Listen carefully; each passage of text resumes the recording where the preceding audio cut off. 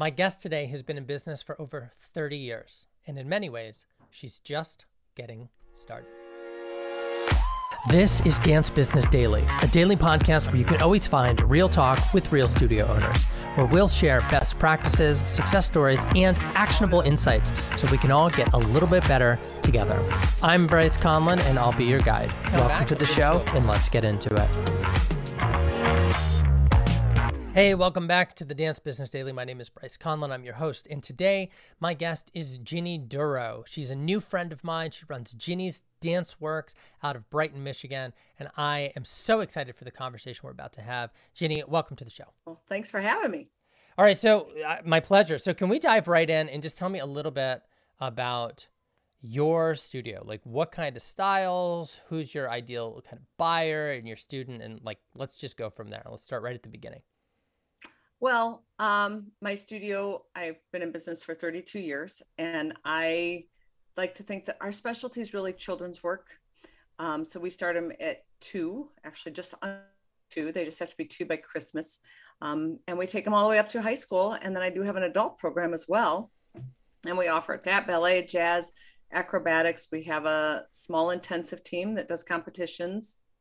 We have musical theater, lyrical, contemporary, leaps and turns, point, the extracurricular activities too, the classes, but we have all our basics, tap, ballet, jazz, and acro. So yeah, it's great. I love it. So 32 years, that's, so you've been around the block a minute. And I'm always fascinated when I talk with studio owners who have been in, kind of cross that 3-decade mark, right? Because a lot has changed since 1990, right? Which is 30 years ago now, which also feels really crazy. But a lot has changed in the world. A lot has changed in the studio business. I'm curious, how did you get into owning and operating your own studio? Let's go there first. It was really kind of just fell in my lap, believe it or not. I was through college, I taught at different dance studios, and I was teaching at ballet classes at a gymnastics gym. And I went in and told the owner of that gym that I was graduating, moving to Brighton, and I was getting married. He said, I have a friend in Brighton. You should look her up. She's looking for a dance teacher, and she owned a gym. So they owned High Flyers Gymnastics. And I walked in and said, hey, I heard you needed a ballet teacher. And they said, you want to just rent this room and open a dance studio? And I'm like, well, okay. Hadn't thought about that. And so I got married, and 2 weeks later, while I was gone, these women had tore down the wall. I said, the room's kind of little. Can we take down the wall in the middle? And they took down the wall. I came back. They had ballet bars up. They had a mirror, one wall with mirrors, and had like 50 kids for me signed up. And that's how it started. I actually have a criminal justice degree, was going to be a juvenile probation officer instead. And, you just never know. You never do. What's going to happen. I love the twists and the turns, right? Like that life throws our way, and you follow your interest, you follow the moment, and you never know where you're going to end up. I had always danced. I danced all through college. I minored in dance, but I thought, I'm not going to this isn't where I'm not going to make a living at this. This is just my hobby. I looked at it as my hobby, and someday I'd have a job, a full-time day job, and I would teach dance somewhere at night at a dance studio a couple days a week. It's what was my passion. And so to be able to make it my life's career is even better. So that's how it happened. Yeah. And 32 years later, it's no longer a hobby, right? That's right. I'd like to actually, this very topic comes up an awful lot on this show.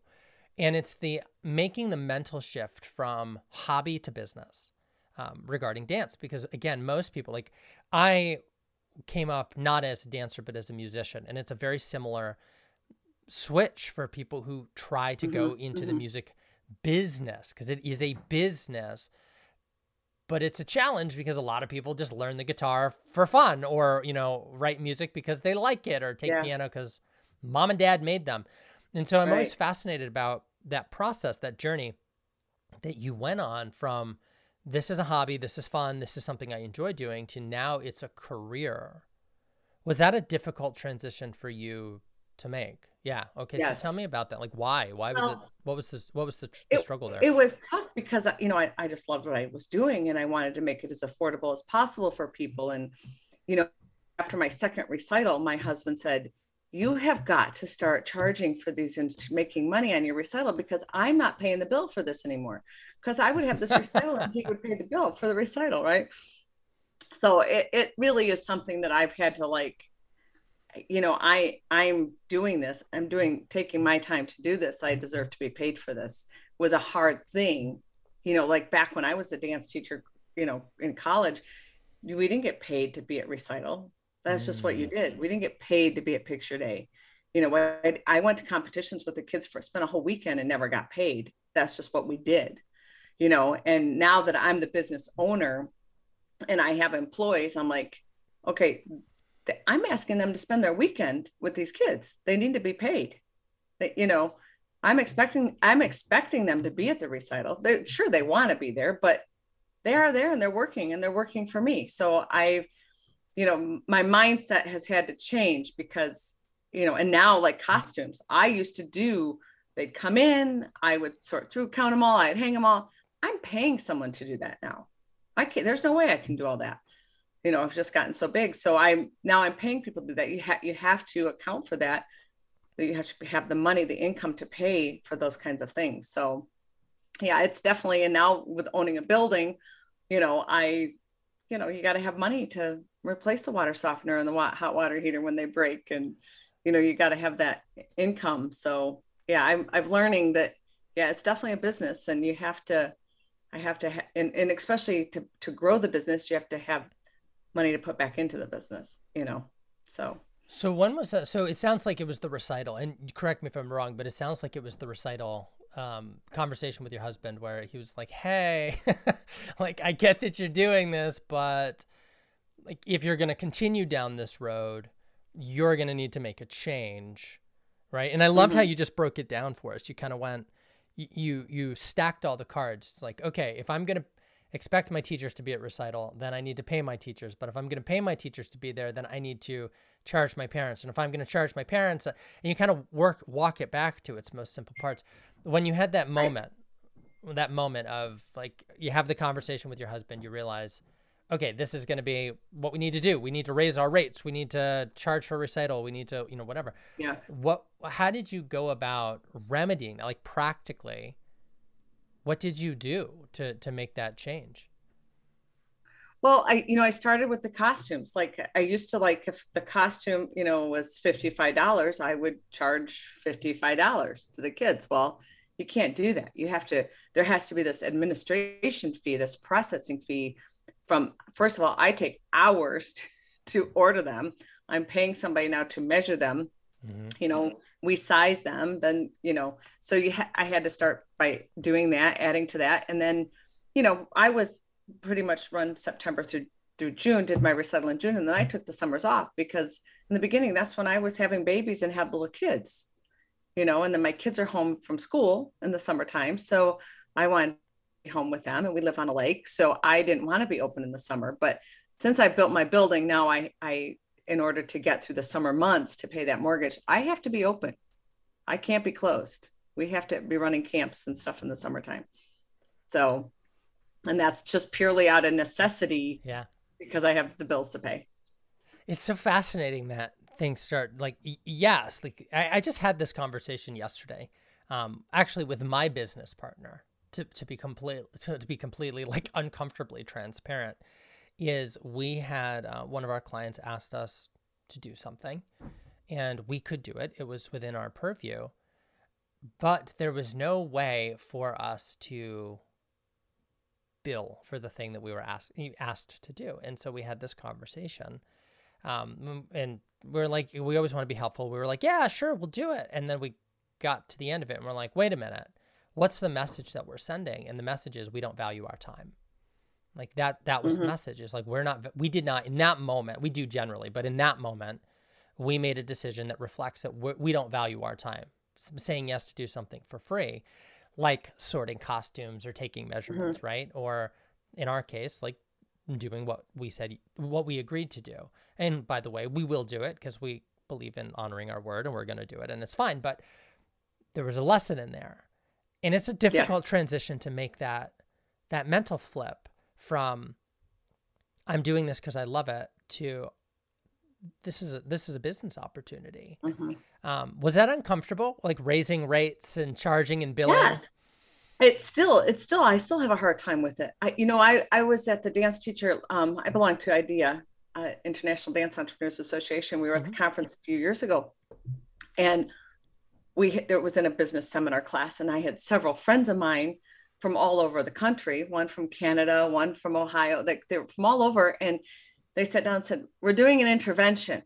You need to raise your rates and you need to do it today. You're going to get on your computer. You're going to change them right now before you leave this table.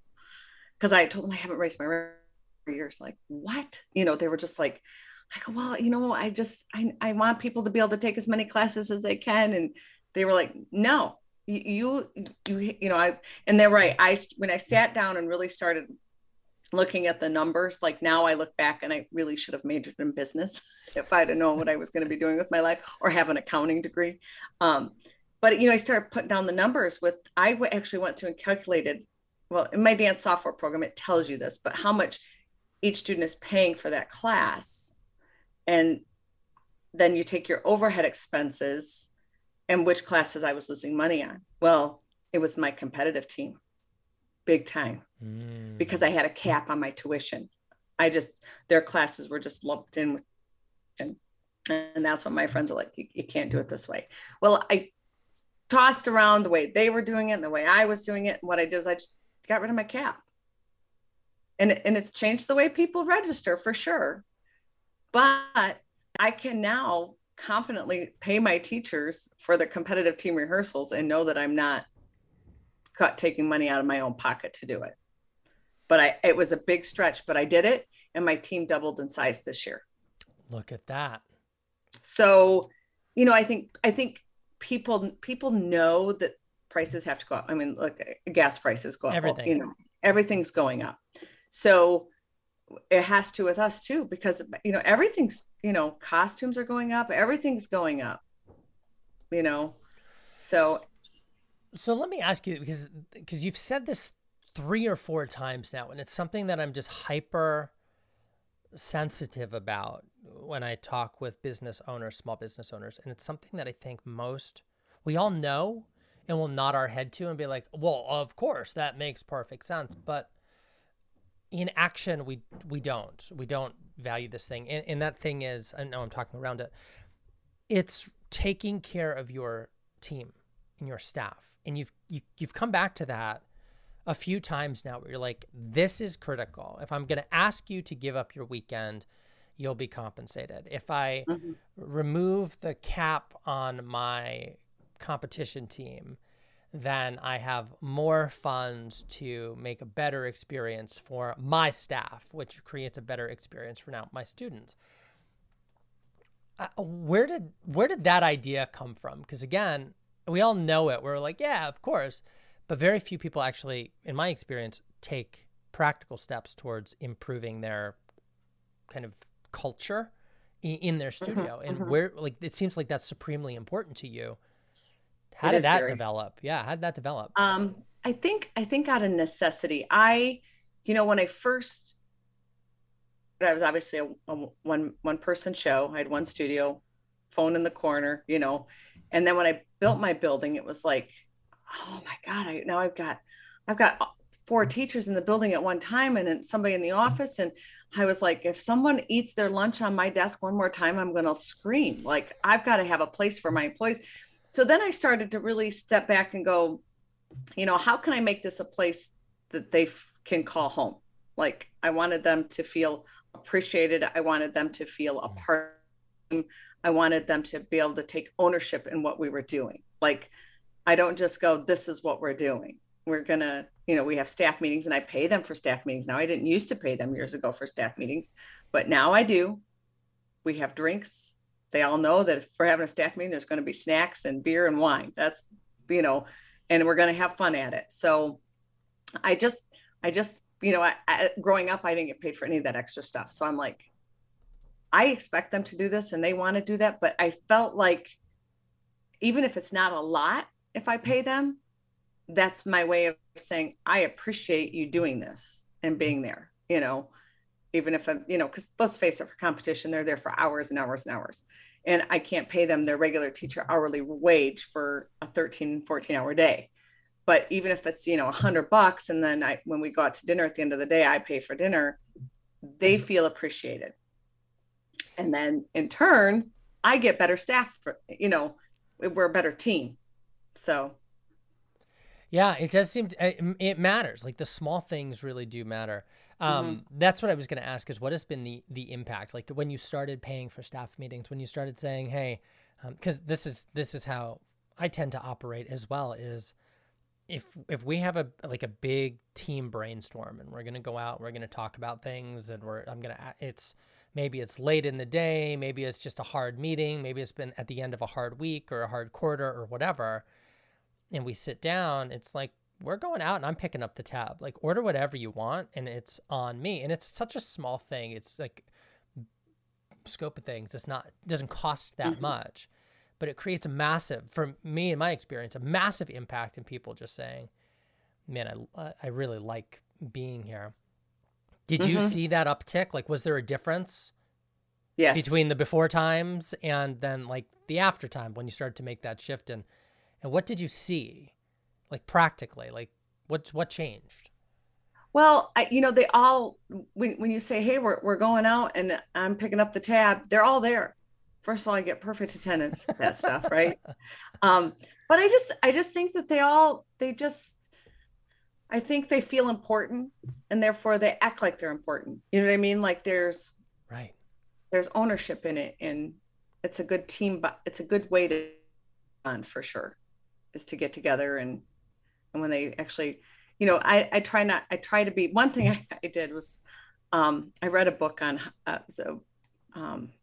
Michael Hyatt book on how to run efficient meetings. So I was like, I had a couple of teachers like, oh, what are we going to talk about? And I'm like, I'm past president of Dance Masters of Michigan. We never ran a meeting without an agenda. I always did an agenda, but I never did for my staff meetings. I always, even for my parent meetings, I had my list that I was going to go by, and I would check it off as I'm going through the meeting. And I'll tell you what, I had a teacher one time, I said, oh, we'll come back to that. She goes, come back to what? What do you have in your hand? I said, oh, it's my agenda. And she went, oh, so now I have an agenda. They get it before the meeting. I email it to everybody, did it with my parents too, so that everyone knows this is what we're going to talk about.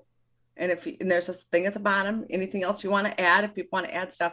But I find that has helped my staff meetings roll smoother because they can see what we're going to talk about, and it just keeps us on track. Because I have some that we get in there, we get talking, and I mean, teachers have been with me over 20 years, so we get together, it's like a party, and so I have to keep us on track. And so giving them an agenda helps me do that even better. Well, that's what drinks are for after the meeting. After the meeting. Yeah. No, if you've never heard of Michael Hyatt before, he really truly is just an amazing, I think business thinker is the right way to kind of think about him. He's all about changing the mindsets that you hold and have so that you can create different in your business. And he really is quite a wonderful guy. I don't know him personally. Michael, if you're listening, let's be friends. The last thing that I want to ask you, because if you can believe it, we're already at the end of our time. It's shocking how quickly this goes by. Yeah. It seems to me that you really trust the people on your team. And trust is increasingly hard to come by. Where does trust begin?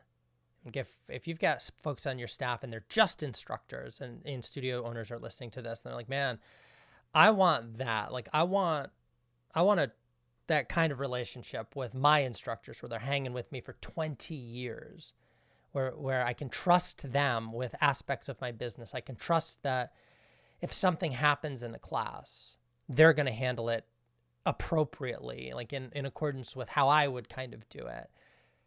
Where does trust start? I would say that it starts with making sure that my expectations are clear.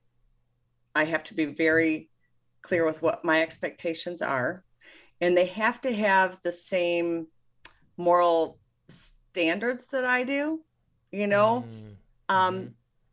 they have to, I feel like I always tell people, it doesn't matter who your teacher is, because if they're at my studio and you like me, you're going to like all my teachers.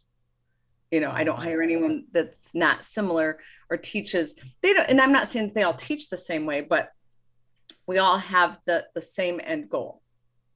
We're not just raising dancers, we're raising nice little humans. Like, I want to have children that go out into the world and are nice people and do great things. And so when you have a faculty person that you just don't trust, it in your gut.